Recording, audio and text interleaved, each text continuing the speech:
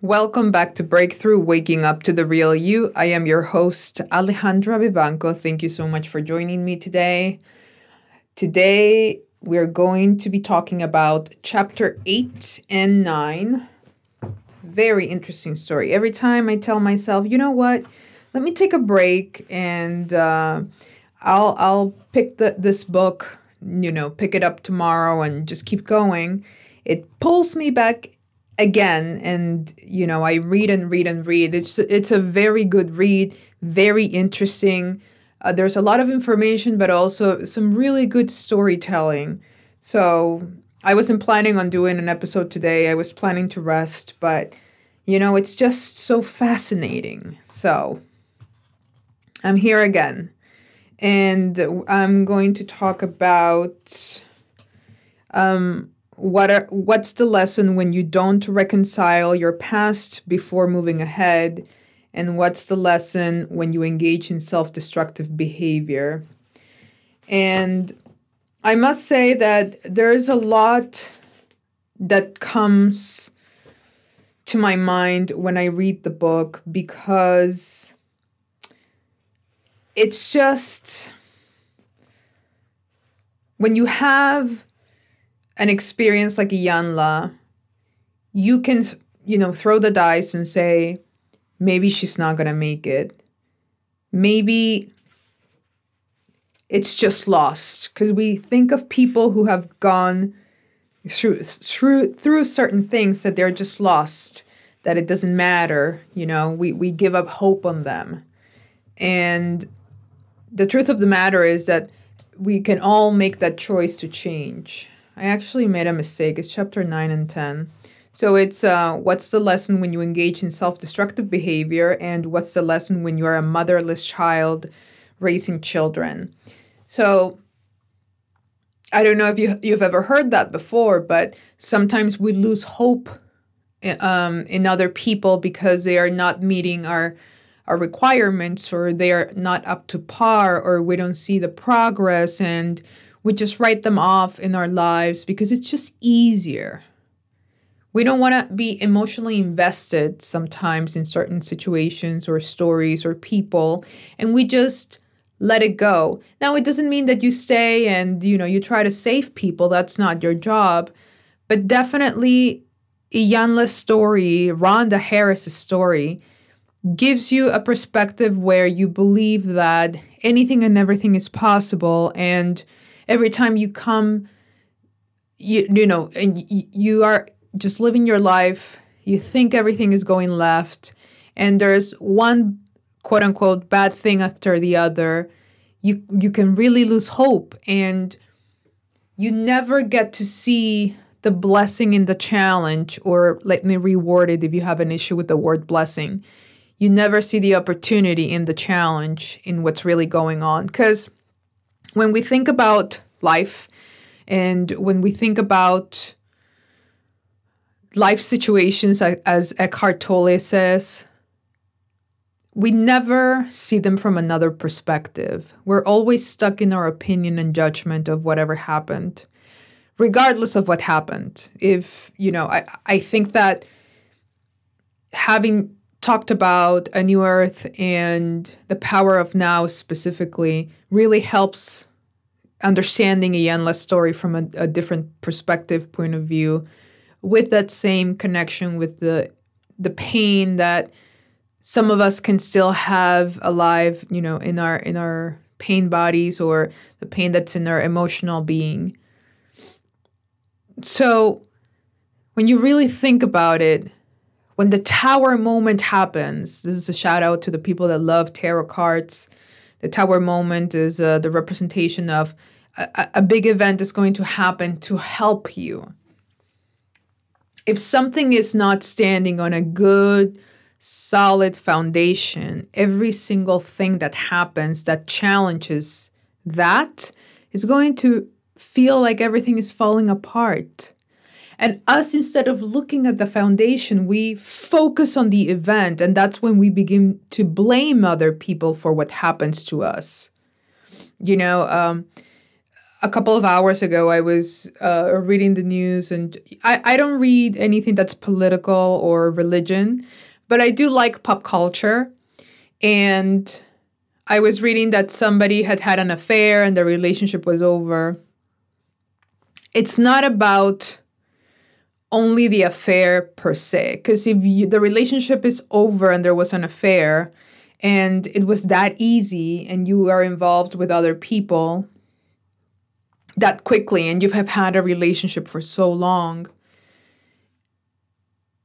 anybody focusing on the other person, the one outside the relationship, is just not, it's trying to escape the things that are, what's really happening.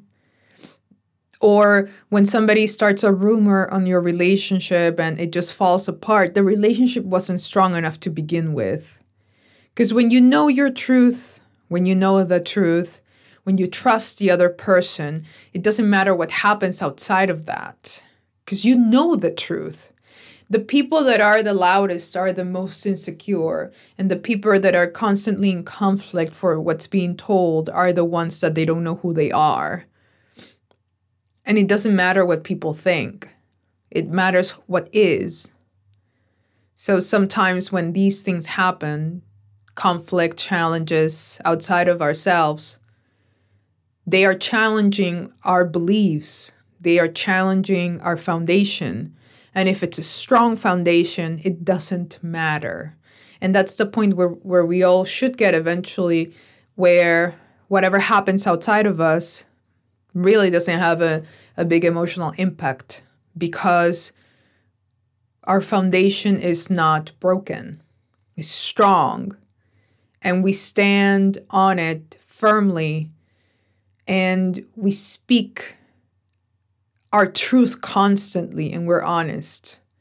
It is when we begin to lie to ourselves and others, it is when we begin the dishonesty game, that's when things get shaky. And so we become defensive, or we go we are aggressive because we want to protect ourselves. We don't want people to see the lie. So if you had the opportunity to give your younger self a name and make it a character, how would you tell your story? You know, if you were the narrator of the story of, and you give your younger self a name, how would it look? How would it sound? How would it be? It's a very interesting question that I think that it's a great exercise for everybody. And I'm going to help you try to frame it by reading a passage from chapter 9 of the book. Again, this is Yesterday I Cried by the wonderful, amazing Iyanla Vanzant. So here we go. I could see how and why Rhonda thought she was a victim.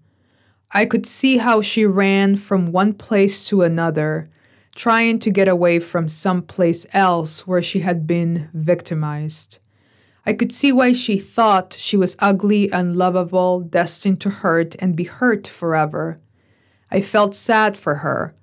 I was not as sad about what had happened to her as I was about the fact that she could not see what was happening. I was sad that she could not see her pattern and that there was no one available to point it out to her. She was embroiled in a destructive pattern of being hurt and moving on without healing the hurt, only to find herself in a situation in which she would be hurt again. I could see clearly that Rhonda was living her own interpretation of what she had been taught by Grandma and Daddy. It was a pattern that had emerged in her childhood. And this is what we've been talking about, right? Patterns. So that's how Iyanla, she's hiking after the jacuzzi was not working. She felt stuck. When we were talking about the rape, the moment that happened in which she was telling and feeling the hurt and all that, She left her house. She goes hiking because she lives in the woods. And, as she is kind of like a moving meditation, as she's enjoying that and getting clear on what's happening with Rhonda, she says this, which I think it's such an important piece of the puzzle for all of us. How would we tell our story if we were someone else? Remember, this is Iyanla telling Rhonda's story, but they are the same person. So how would you tell your own story take this as a reference? Rhonda was wounded. She was in fear. She felt unlovable. She felt ugly. She was running away constantly. So that was not something Rhonda was telling herself, but that's something that Iyanla discovered over time. And so when we begin to get clear about our story, not in a first person way only. It's not about you saying, "Oh, this happened to me and that." Not from the victim perspective. Let's talk about the frame of reference and also the observation of the whole thing. Because in order for us to heal, we need to also be responsible for our actions and understand that we were also a participant in the story. Even though it felt ugly, sad, it was still something that we perpetuated. Again, it doesn't mean we're a bad person. It doesn't mean that, we deserved what happened. It just means that we were in that mindset and we only knew hurt. So we hurt ourselves, engaged in hurt, and hurt other people. So at this point, Rhonda is pregnant again.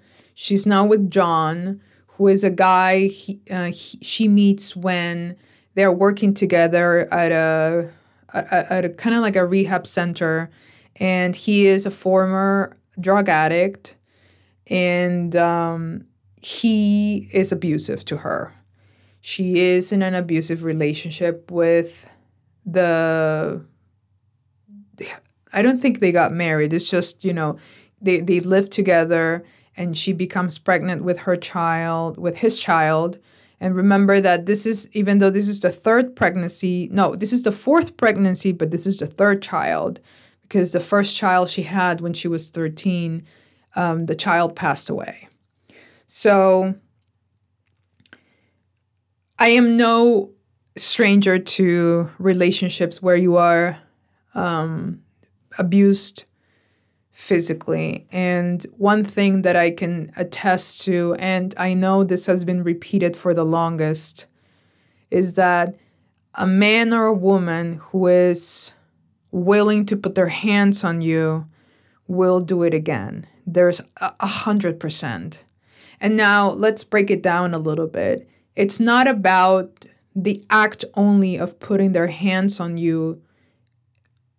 It's about understanding that unless that person takes responsibility and stop making empty promises of not doing it again and really actually seeks the help the person needs to change the behavior, unless they do that, you need to leave the situation.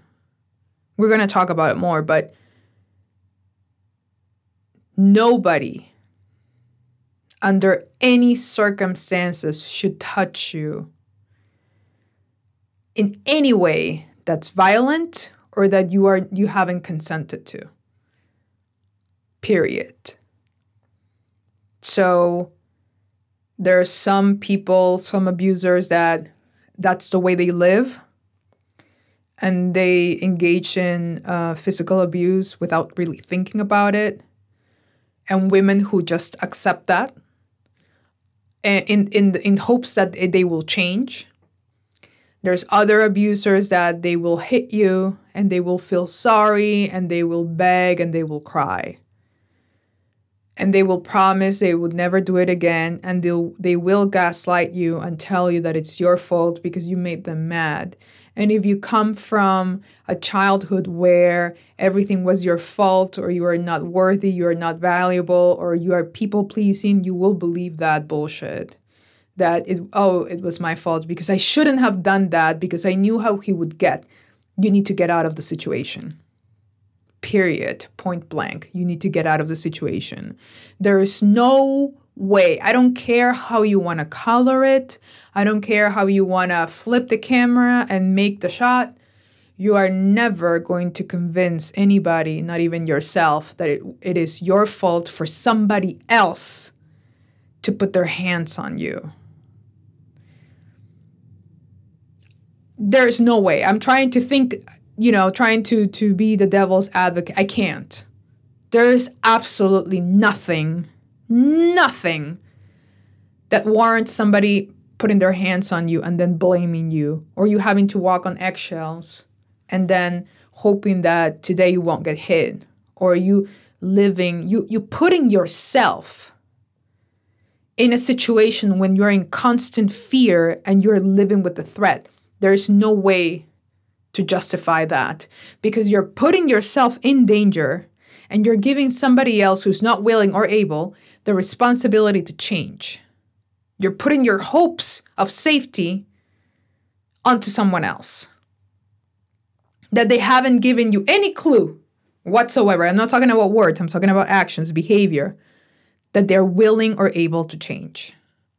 That doesn't mean they're bad people. It just means that they are wounded and they are willing and able to wound and hurt other people just because they are hurt. And if you are in that situation, whether that's verbally, whether that's physically, whether that's sexually, emotionally, if you are in an abusive situation, I just want you to think of this. Think of yourself, or grab a picture of you when you were a baby or younger, and you look in the eyes of that child, of that picture, or in your mind, and tell them they deserve that. And let's see what happens in you. Because sometimes we're willing to protect other people, but never ourselves. So if you look at the child, you would see the child, connect with the child, but also you will know that's you. So get clear on that. So she says that one of the few times, obviously, that John hit her, he says that she made him mad, and that's why he reacted. So he would tell her, it's your fault. So he absolutely has no agency in his life. Iyanla has so much power over him. Well, Rhonda has so much power over him that he just reacts to the world. Unfortunately for Rhonda, she had learned that, on the outside, like the carcass of the relationship was that here was this man who had accepted me with the kids that are not his, and created a home with me. So again, the unworthiness of me and the need to have a family and somebody to love me and the children to have a father, all of that comes into play on why women stay with these type of men. And she says something that is very true with a lot of women who are living with danger. It says, only a man who loves you gives you his money, which is something she learned from her dad. And she has been exposed to that. So she knows that world pretty well. So do you see how we find many ways to justify behaviors when we believe we love someone? So she says that one night when she was already pregnant, 8 months, somehow John believed that she was messing around. So when she got pregnant, John changed even to the worst, because he really believed that maybe that wasn't his baby or that she was messing around with someone else. And so he became even more controlling. And one night, 8 months pregnant, he beats her really like how her daddy did on Halloween night. The children saw it. Remember, she has 2 kids now. And her face was bruised and battered, and it was just horrible. And the children would cry looking at her. And even with all of that, Rhonda got into bed that night and had sex with him. Her behavior is showing how she felt about herself and how she operated from those wounds. Of course, on the surface, you're like, oh my God. But underneath, there's an understanding of why people behave and do the way they behave and do whatever they do. And until you do not touch that within you, your wounds, and you get to the bottom of things, you cannot have compassion for someone else. You only have judgment. And you will place yourself on a hierarchy where you are higher than everybody else that do these things because you don't have compassion. You have not practiced and exercised compassion with yourself. That's why, yes, it's tough to hear the story, but there's a deeper understanding coming from me that I know where she's coming from. Not only because I've been in relationships where I've been abused or I grew up in an abusive home, I know where she comes from. I know how rotten and wretched you have to be deep in your spirit that you allow people to just do whatever in order to feel and be loved. And obviously it's questionable, the definition of love, but you believe that you need to belong somewhere and to someone to feel safe and protected. So after that, he disappears for a couple days, and then he buys her a washing machine, and everything gets better again. And obviously she didn't fight back because she believed that you cannot hit someone that loves you. So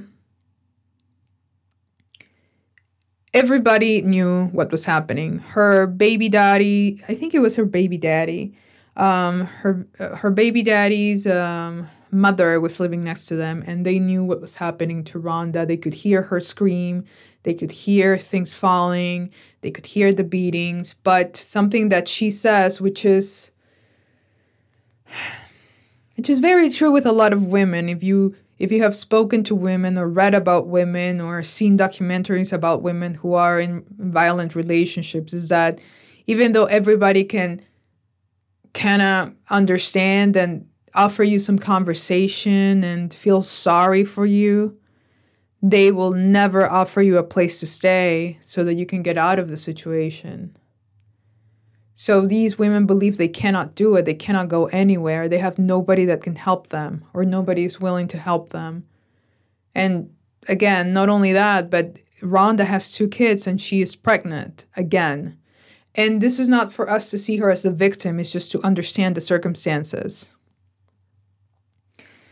So once the 3rd baby is born, John tells her that he's going to get a new apartment and they're going to move there. And, he kind of got a little bit more chill. The beating stopped a little bit. And there was hope again. So you go through a cycle in a violent relationship where there's lows that are very low, and then there comes the hope of something getting better. So you always hold on to hope because things will eventually change. So we believe. And unfortunately,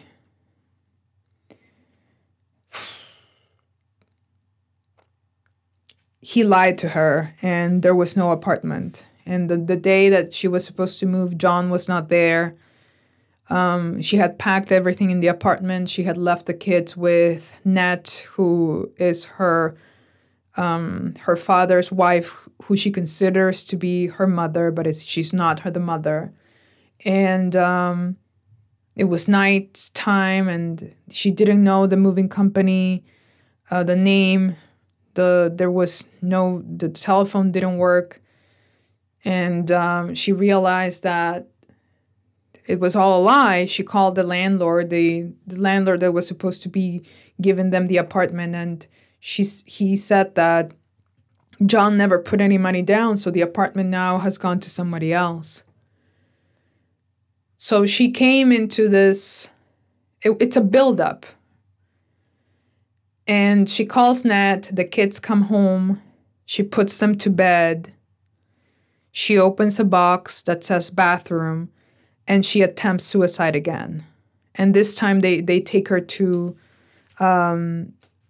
it's the psychiatric ward of Brookdale Hospital. She couldn't handle it. How much pain can you handle? That's a good question to ask yourself. Because when things, and you're going to know a little bit, you're kind of like your pain meter. When things get tough, how long does it take for you to lose it? Or to go to those thoughts of, it's over, to be fatalistic? How long does it take you to get there or to escape? That's how you know how much pain you're in. When you begin to see that a minor inconvenience, it's like the world is falling apart. And you already know by now that it's not about the thing that happened. It's about what you have been carrying for so long that gets so heavy. And if you exercise or lift weights or do planks, you know that you can hold a plank for a minute and it feels like 5 hours if you have not been training, if your upper body is not strong, if your core is not tight, if you have not gotten used to your own weight. You can grab a 5-pound weight, just grab it, extend your arm forward, grab it, and see how long it takes before you feel like it's 100 pounds. That's the pain we're carrying. And we never turn back to ourselves because nobody told us that if something outside of us happens, we need to bring the attention back and say, what's really going on? So let me here read a passage from this chapter. Acceptance or rejection of how you are treated by others is a function of how you feel about yourself. When you're wounded, you bleed. It is the bleeding that makes you feel bad. The way in which the wounds are inflicted determines how long and how badly you bleed. So superficial wounds are something that we all have, but in Rhonda's case, and most of us, she had deep penetrating gashes that had never healed, and they continued to bleed. And she says here, she had no idea that the only way to heal her wounds was to acknowledge them. And that's what we have been talking about. You know, when I say tell the truth and all the good stuff that we've been talking about so far. So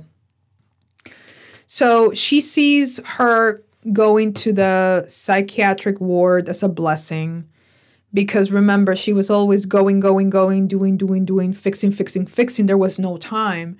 So when everything came to a halt, finally she was able to snap out of everything that was happening around her and stop fighting it. And that's what Eckhart Tolle says about acceptance. And she was able to look inside and really call herself out and understand what was really going on with her, because this is not the life she wanted to live.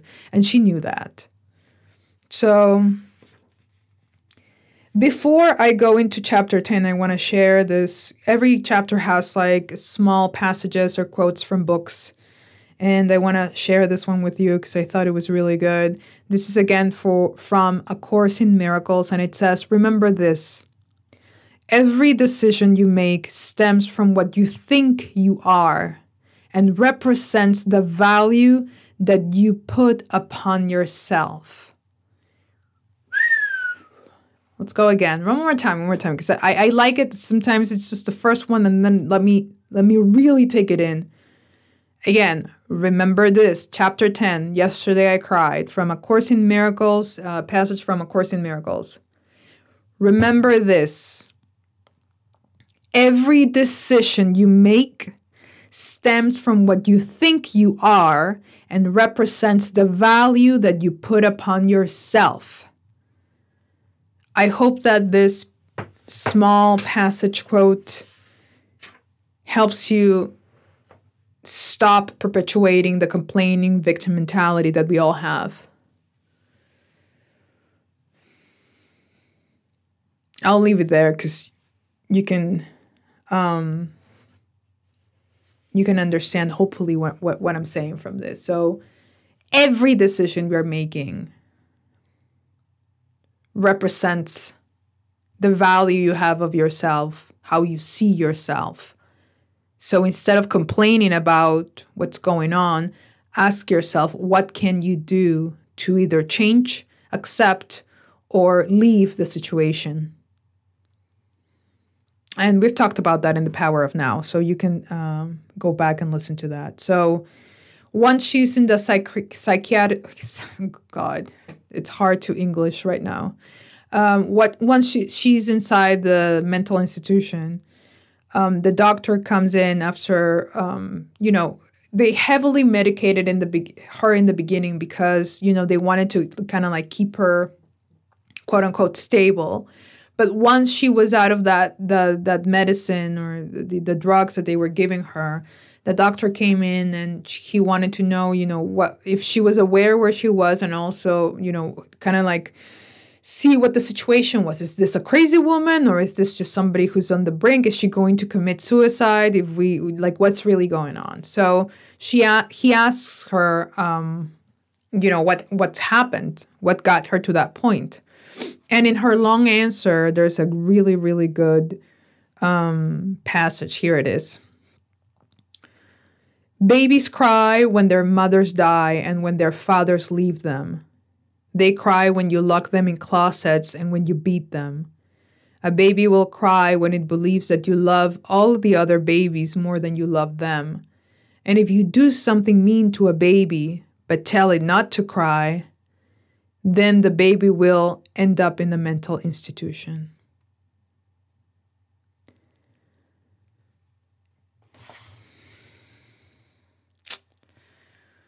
Oh boy. And then she says that she started to cry and told the doctor that she was ugly and fat and that she ate too much all the time. So she's really beginning to be sincere about what's really going on. Obviously, the doctor is a strange person, and he's not giving her, the creepy vibes, or that she cannot trust him fully, or that she's under a threat or in danger. So she it's so tired of fighting back the truth that she finally it comes out this way. And the beautiful thing about it is that she finally acknowledges what's happening. It comes out of her mouth. She's not only thinking it, but she's saying it out loud, which helps when we have to deal with our thoughts. So it's not that she had never thought about it. It's just that she had never acknowledged that that's what's happening. That was the truth. So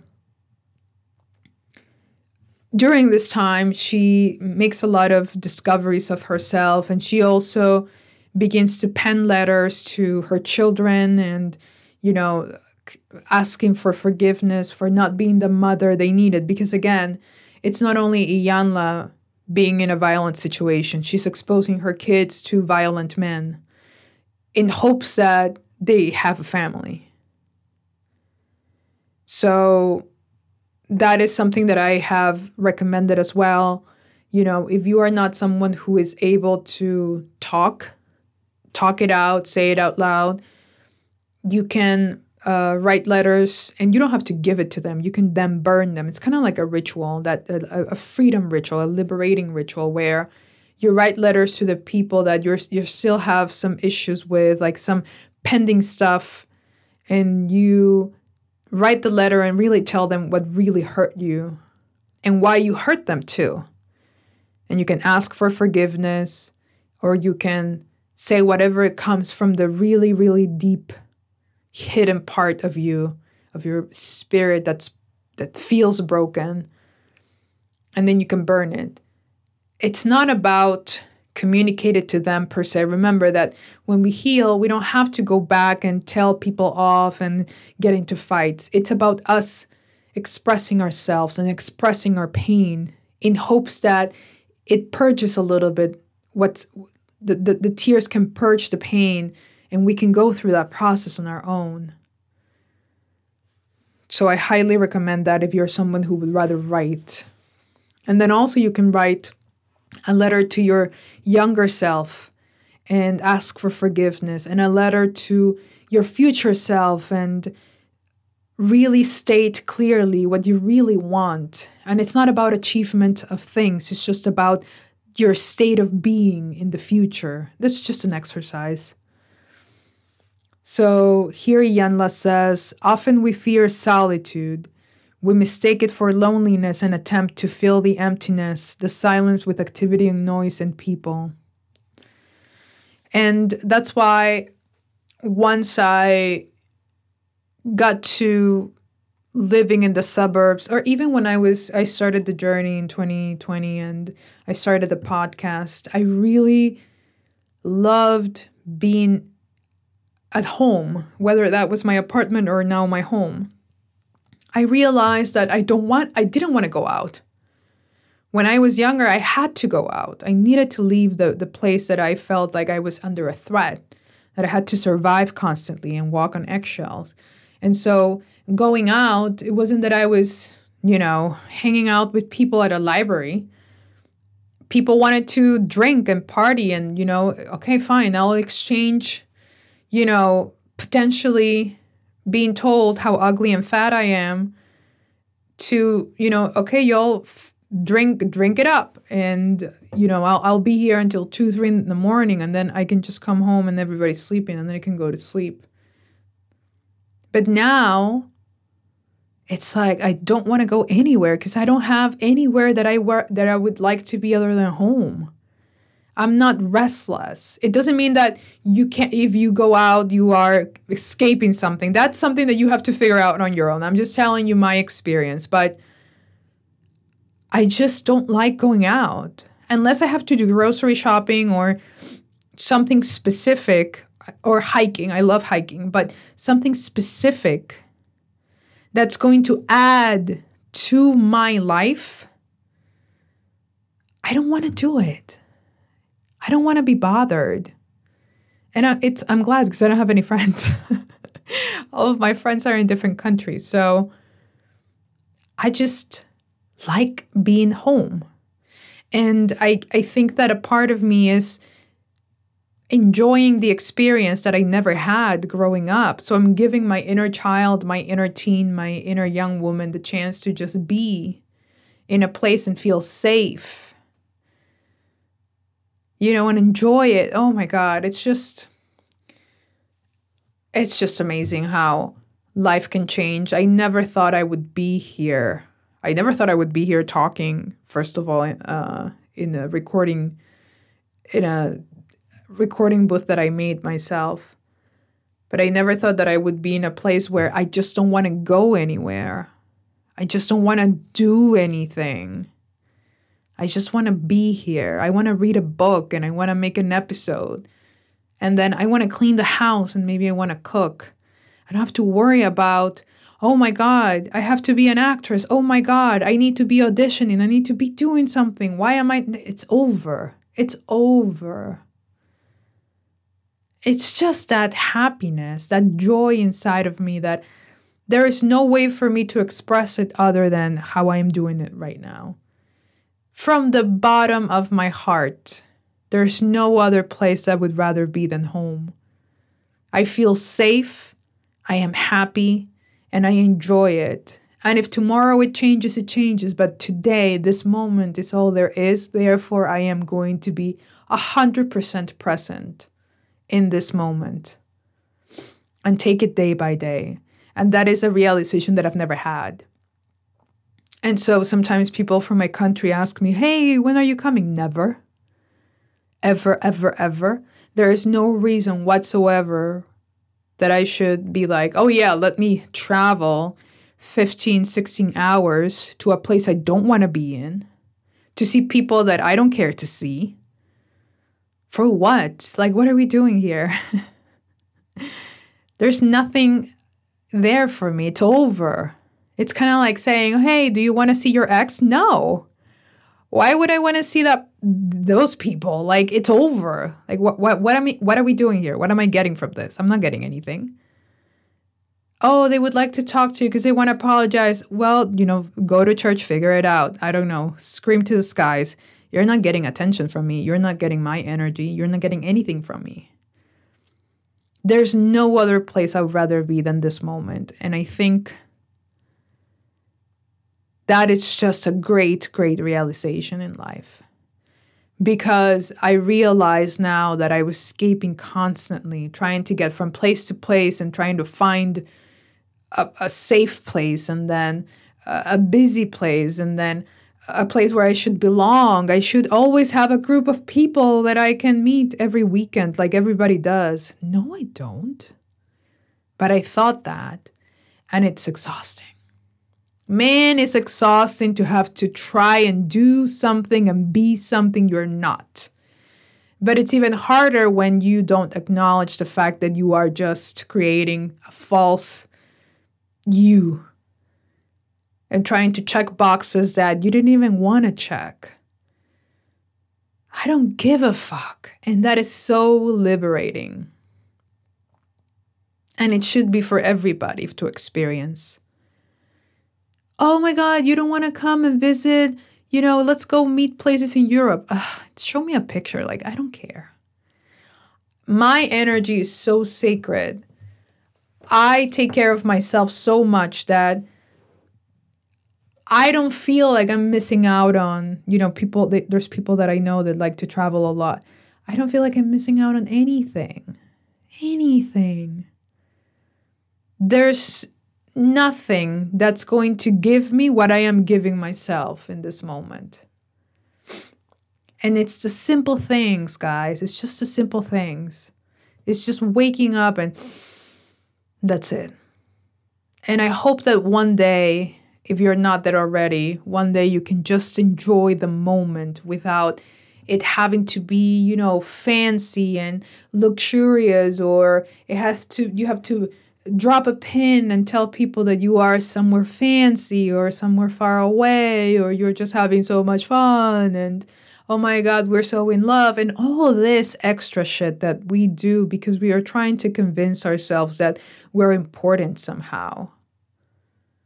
It doesn't mean that you don't get to have fun, but I just want you to know where that's really coming from. Like actually, truly, really where that's coming from. Instead of it just being dismissed as, oh my God, I like to have fun because I'm a party boy, I'm a party girl. Okay. If that's what you tell yourself and that's the truth, what I'm saying right now shouldn't really matter. Because I'm not calling you out, because you know your truth, as I know mine. Let's continue. So, Iyanla writes, she remembered that the adults in her life who had taught her to be afraid of them and afraid of what they could do to her. She wrote about the pain of what they had and had not done. She remembered all the ways they had hurt her body and her feelings. She wrote it all down. Then she wrote about the things they said and the lies they had told to her, on her, and about her. She remembered how she had trusted them to take care of her and protect her. She wrote about how they had not done that. She decided that she could no longer trust people. People, she wrote, do not care about you. She also decided that she was not going to be like any of the adults who raised her. She wrote that down too. And then she wrote about herself and how she wanted to be. So that's the exercise I was talking about. And in writing or speaking, we begin to acknowledge what's really going on inside ourselves and what really happened in our younger years, in our experience. So she says, Rhonda wanted very badly to be a person and not a punching bag. If you do the things people think you should do the way they think you should do them, they mistakenly believe that you're okay. Rhonda really wanted to matter to somebody. Whew. It's such powerful statements. And she was not fighting being in that mental institution. She was just, you know what? I need a fucking break. And I'm glad she acknowledged that because, again, what the optics of it is, oh my God, she went crazy. The reality is she took it as an opportunity to take a breath, which is something that Iyanla Vanzant always says. Take a breath. And when something is happening within you and you don't want to communicate it or don't know how to communicate it or are unwilling to do so, she says that your breath is not flowing. So there's something happening. Are you breathing from the chest? Or are you really doing the deep breaths that are going to bring you back into this moment? Remember, when you meditate, it's all about the breath. Or even when you don't meditate, if you just focus on one conscious breath, as Eckhart Tolle says, you're being brought back into the moment because you don't make breath happens. Your breathing happens, period. So you focusing on that, you have no control over it, but to just follow it. And that's what kind of snaps you out of the whatever moment you find yourself. She says she felt she was hideous and ugly and dirty. She had to figure out a way to get whole and clean and beautiful. So she says, how can you be beautiful when you're angry and confused and afraid? Rhonda admitted that she was afraid of what her anger, confusion, and fear would do to her children. There is little you can do when you feel that no one loves you or cares about you. It renders you incapable when you believe that you do not matter. You may be tempted to stop even trying to do better. So the blessing here for her is that her children were a big reason why she wanted to get better, clear, and save them. It was no longer about creating the perfect family and having a husband that accepted her because her beliefs were that she was ugly, she was broken, and all the stuff that we have been talking about. Now her focus was, I need to do this for my kids. And so the husband, the man, goes to the background, all the way out, all the way over there. And then she gets clear about one thing, and she wants her children not to experience anymore what she experienced when she was growing up. So pain, violence. And when she acknowledges that, the intention changes. And now she's beginning to see beyond her own needs as the inner child needs of wanting this idea of a family, because it's not working out. So she's not telling herself, I can be a single mom and that's going to be the family. What she's saying is that my children do not deserve this, and I need to be present, whole, and beautiful, and clean, and all the stuff that she talks about for them as well. And that's how she's going to show up. So after, I think 6 months, or 6 weeks, 6 weeks, she's told she's free to go, she's good. And during this time, obviously, she learns about the power of prayer. And that's something that she learned from her grandma. But again, if you have heard the story from the beginning, her grandma was a different energy. Though prayer was very powerful to her grandma, now Iyanla has taken that and she has internalized that prayer is really powerful. And that's when she begins to be in touch with her spiritual side. And that's what's beautiful about her, that there's something more that goes beyond the teachings. And she really leans on God, and her definition of God may be different of yours, but she leans on something bigger and more powerful than her, if that works for you. So she goes to her old apartment, and her, I think it's her ex-husband, but Gary, one of the baby daddies, had paid the apartment, so her things were still there. The dog was there. The dog had not been fed for a while. And she hears a voice in her head that says, feed the dog and go to your in-laws, to the in-laws' house, the abusive boyfriend, the mom, go to her house and ask for your kid, because the other two kids were okay, but she was trying to get the baby.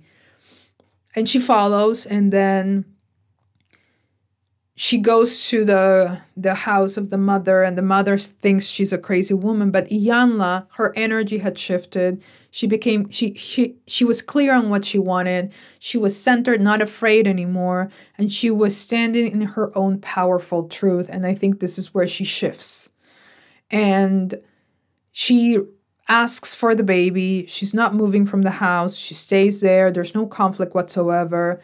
John comes home with the baby, and he does this whole dance of being, loud and all that. He didn't want to give her the baby. She just wanted to hold the baby in her arms because it's her baby after all. And, they were calling her all types of crazy. And John already has a girlfriend. And Iyanla says that for the first time ever, she sees John not as this 6'2" man who is, who is powerful and you should be afraid of him. She sees just a child that it's not getting his way, which is a very powerful discovery for her, because now her perspective has shifted, and it's no longer the man that she wanted to be with. It was just the emotional attachment had left the building. And so when he wanted to be violent towards her, Iyanla says, Rhonda didn't move. She was praying. Yea, though I walk through the valley of the shadow of the death, I shall fear no evil. Oh, gives me goosebumps, because that's something that she talks about with Oprah during Super Soul Conversations. If you want to hear Iyanla talk, please go ahead and go to YouTube, Iyanla Vanzant, Super Soul Conversations. And there's a podcast. You can listen to the whole episodes on the podcast of Super Soul Conversations with Oprah, or you can go and just watch the clips on YouTube. Such a powerful thing. So in Iyanla's case, in Rhonda's case, she's leaning on her spirituality. Something that her grandma taught her to some extent. It was more of a religion thing, but there was always this idea that there was something more powerful than you, and you should always lean into that. And Iyanla is taking that and doing it in a different way, but it's the same foundation. So she trusted the voice so much that kept telling her, just breathe, stay still, trust, all of that, to the point that she got the baby in her arms, and, John was tired of fighting with himself, and that's all she needed. And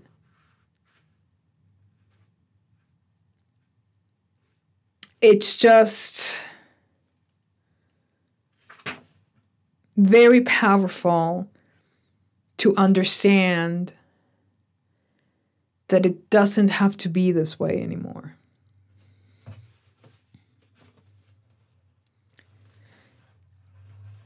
And how you show up for yourself is very important, because that's how you're going to show up for others. So that's why I say the first person in your life is you, and everybody else comes second. Not because they matter less, but because it's in how you're showing up and giving yourself time and space and energy to heal, to grow, to evolve. That's what you're giving everybody else.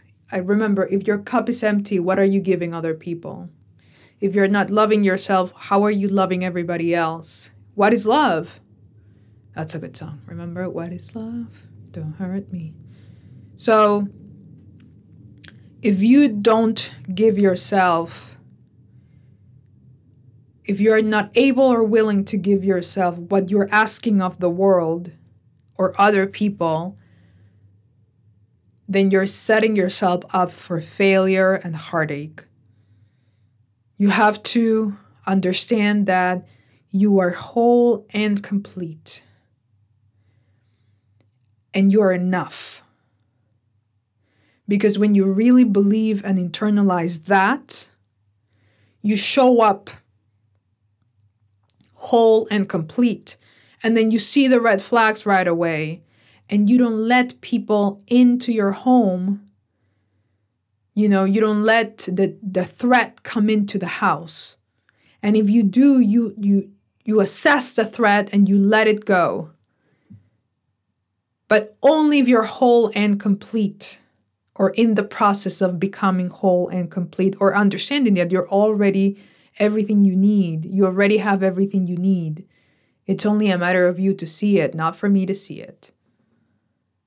So when you get to that point, the rest, cheesecake and cupcakes.